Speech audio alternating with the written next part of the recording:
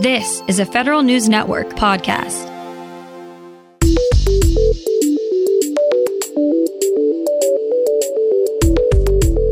Coming up on today's Federal Newscast, DHS lays out how agencies can keep their network safe while many are teleworking.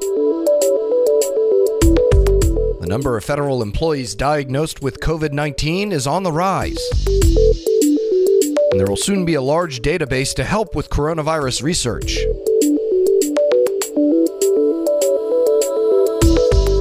These stories and more in today's Federal Newscast.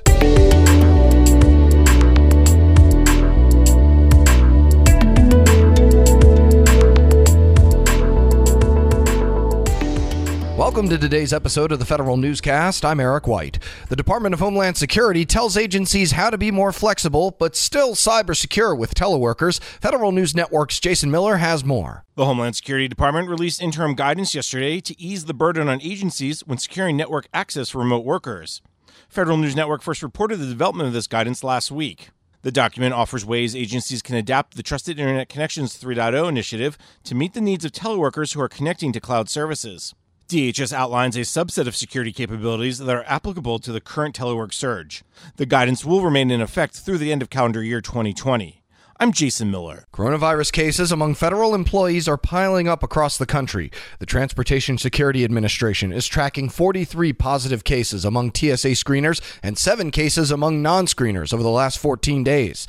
The agency created an online tool where the public can track positive cases depending on the airport, terminal, and checkpoint. 160 employees at Customs and Border Protection have coronavirus, and at least 2 employees at the Veterans Affairs Department have died due to coronavirus. One was a nurse in Nevada. The other was an emergency medical technician in Louisiana. Both were members of the American Federation of Government Employees as well as veterans.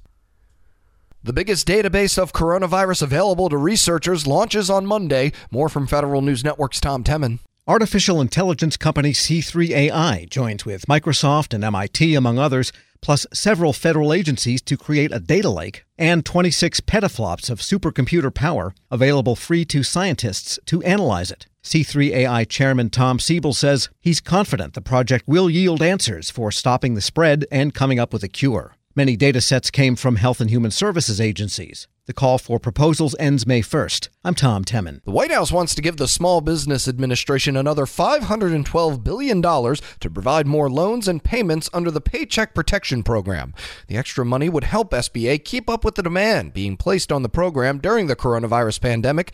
As of Tuesday, OMB says SBA has recorded over 220,000 loans totaling approximately $66 billion. OMB says the funds appropriated for this program will soon be exhausted given the current rate of request. The administration wants Congress to increase the Paycheck Program by $251 billion and the Loan Guarantee Program by $261 billion. The Defense Department is partnering with the Small Business Administration to help industry get assistance and ask questions about support during the COVID-19 crisis. The two agencies held a webinar to inform companies of their options like the Payment Protection Program and other loans to keep businesses afloat and paying employees. DoD is trying to grow its industrial base to provide more innovative products. It is now trying to protect companies already in that base from falling prey to the coronavirus pandemic. Military relief organizations say they are bracing for a surge in requests from military families in response to the coronavirus. The organizations provide funds for child care, hospital bills, funeral costs, and lost wages in the form of grants and loans. So far, the individual military service organizations have only provided about $500,000 in assistance. However, now that bills are coming due, the leaders of the relief entities say they expect many more military families to apply for aid. The Army Corps of Engineers is working on dozens of temporary hospital sites around the country. Its commander says now's the time for state and local officials to decide whether they want the Corps' help. Lieutenant General Todd Semonite says there's only about a week left before it will no longer make sense to start building new temporary medical facilities. That's because getting contracts in place and doing the construction work has typically taken several weeks. The Corps of Engineers is already working on 17 hospital construction projects. Several dozen more are awaiting contract awards or still under consideration. If you're a vendor who can quickly provide personal protective gear or other supplies to help respond to the coronavirus pandemic, the General Services Administration wants to hear from you.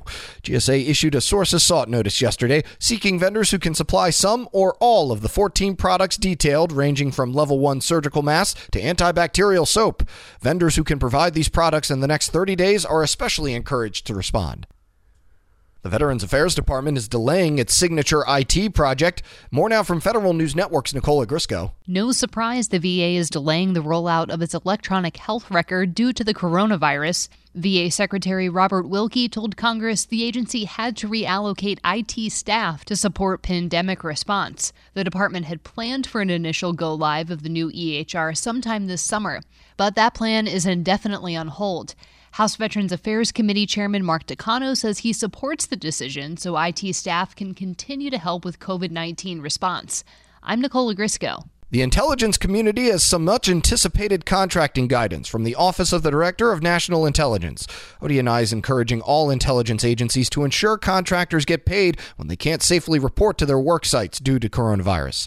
Contractors should be reimbursed to up to 40 hours a week per employee. Modifying existing contracts will help agencies retain cleared employees.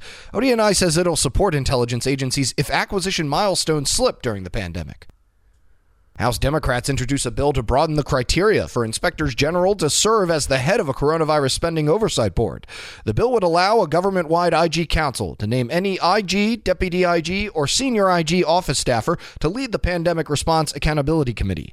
The IG council last week chose Glenn Fine, the Defense Department's acting IG, to serve as the Pandemic Committee's chair, but President Donald Trump made Fine ineligible for the post when he named a new acting DoD IG. That same committee now has a playbook to fight fraud. Here's Federal News Network's Jory Heckman. Compared to the 2008 recession, the Pandemic Response Accountability Committee will oversee more than twice the amount of stimulus money. But it will have better technology to stop and prevent fraud.